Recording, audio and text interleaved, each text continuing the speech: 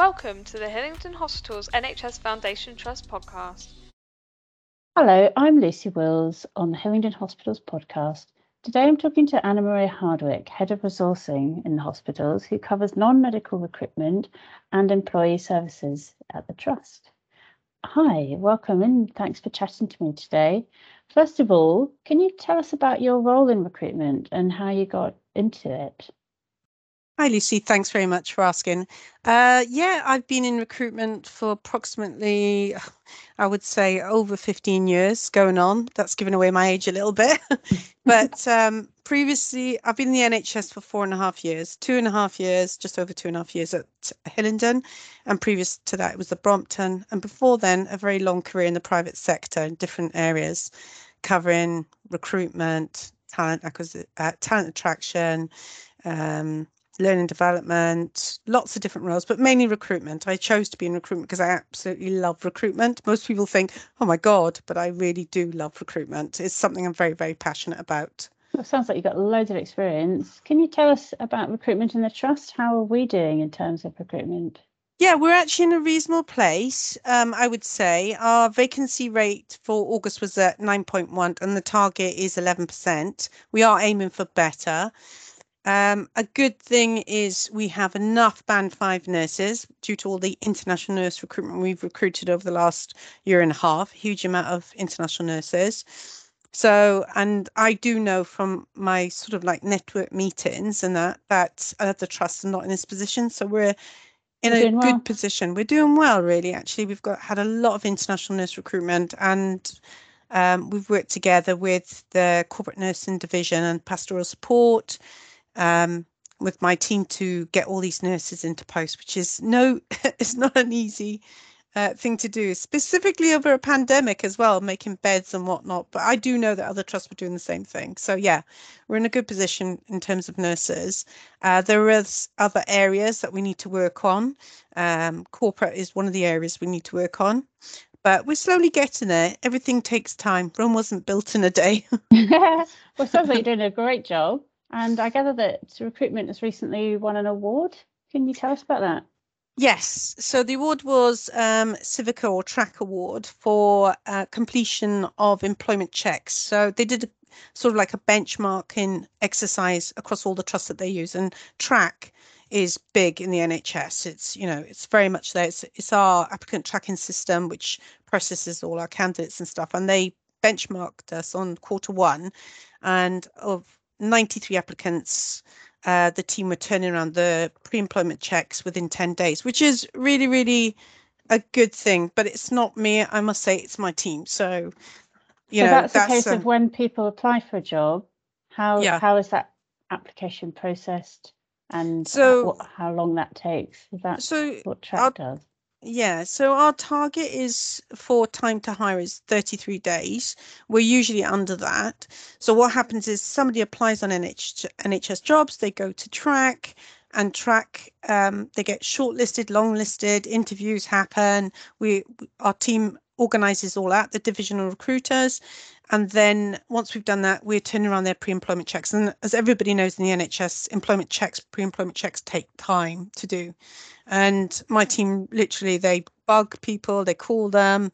They try very hard to make it an easy journey for the candidate and for the hiring manager. We know it's not easy, but we try our best. Our aim is to ensure that the service users have enough staff in post as soon as possible. Obviously, not negating any compliance aspects. That's our aim. We want our staff to have enough resource to do their jobs because we know the pressures that they face clinically and non-clinically if they don't have enough staff in post. And that's our aim. It's an important part of our job, and that's where the team really do well. And so are there any plans for the future in terms of recruitment? Yeah, so we are there is stuff I'm looking at about values-based recruitment methodology, which is an exciting new thing, which I'm going to be looking a little bit more to. Now that we're sort of past the pandemic, past the international recruitment, we can focus on more of those objectives that we need to go forward with, and which I think is a really exciting thing. And also we're considering sort of later on down the line interview training techniques for hiring managers, and there's also going to be core manager training as well.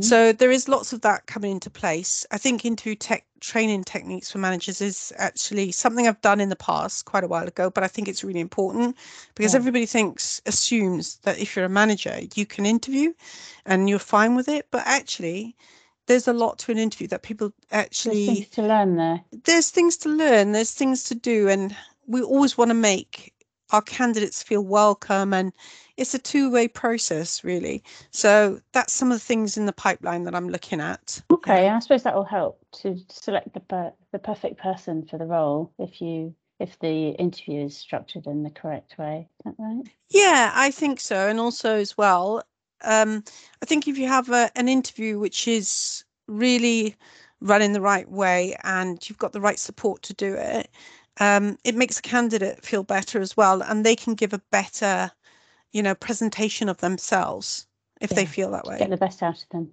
Yeah. And obviously our trust is working collaboratively now with the other trusts in the Northwest sector.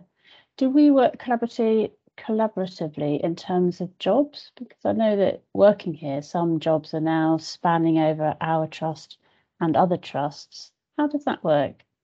Well, we do actually. We work with Chelsea and Westminster. Everybody knows that, and our L&D team covers Chelsea and Westminster and Hillingdon. So there is some collaborative work. We've got some secondments here as well, and we do work with them in terms of best practice. So there is lots of crossovers that are coming our way, and with London Northwest as well. There are many calls that we're on, and more recently I've been working with the Royal Free because we're implementing some robotic processes into recruitment, some of the administrative tasks that could be done by a robot, and also into workforce. So that's some of the things which will hopefully make things a lot quicker and a lot easier. We're moving forward into the future. It's all about the tech at the moment, isn't it? Everything is moving forward. You've got to think like that. I think it's a good thing. Definitely a good thing. And you've talked about training managers for interviews. Have you got any top tips for interviews? Yeah, absolutely. I would say in all my experience, and I've done thousands of interviews, attended some bad ones, some good ones. I could tell you some funny stories as well, naming no names and stuff like that. But I've had tears, I've had bubbles in an interview. Somebody brought bubbles, I don't even know why. Which was very interesting. Trying every technique. Yeah, in an assessment centre they thought it would be quite interesting. Actually, it was weird. It was very weird. And so that's not in your top tip then. No, and I've had my top tip would be to say is ensure you've read the JD and the person spec, so you really understand what the role is about. And if you get a chance to speak to the hiring manager before and do, so you get a real understanding of the role and you know what you're going for. Look at our websites, look at our cares values. All our interviews are competency based, so the questions will be in relation to the JD and the person spec. So, and I would say practice with a friend. That's the trouble. If you've got a lot of experience, you would forget about all those evidence based of what you've done and how it's transferable into the role. You'd forget about it because you've got so much of it. But if you practice with a friend, you go, oh yeah, actually I've done this and I can give this as an example and I can give that as an example. Yeah. And you practice the way that you might say it, and you feel more confident then when you go in. Absolutely. You'll have the confidence to do it. And remember, it's a two-way partnership. If it's right for the candidate, it's right for the hiring panel, that will make things all the better for when you join the trust. So for me, there's a lot of practice that comes into interview techniques. It's not automatically, people think when they come to an interview they're quite scared and they're quite nervous, or they just don't present the best because they weren't prepared. So it's preparation. That's my top tip, I would say. Well, thank you. And thank you so much for talking to me today. If anyone wants to find out about jobs available in our trust, take a look on our website, jobs.thh.nhs.uk. So, that's it for today's episode. Thank you for listening. Please do join in the conversation about this episode, tag us in social media and send us any other comments and let us know your thoughts, and we'll see you next time.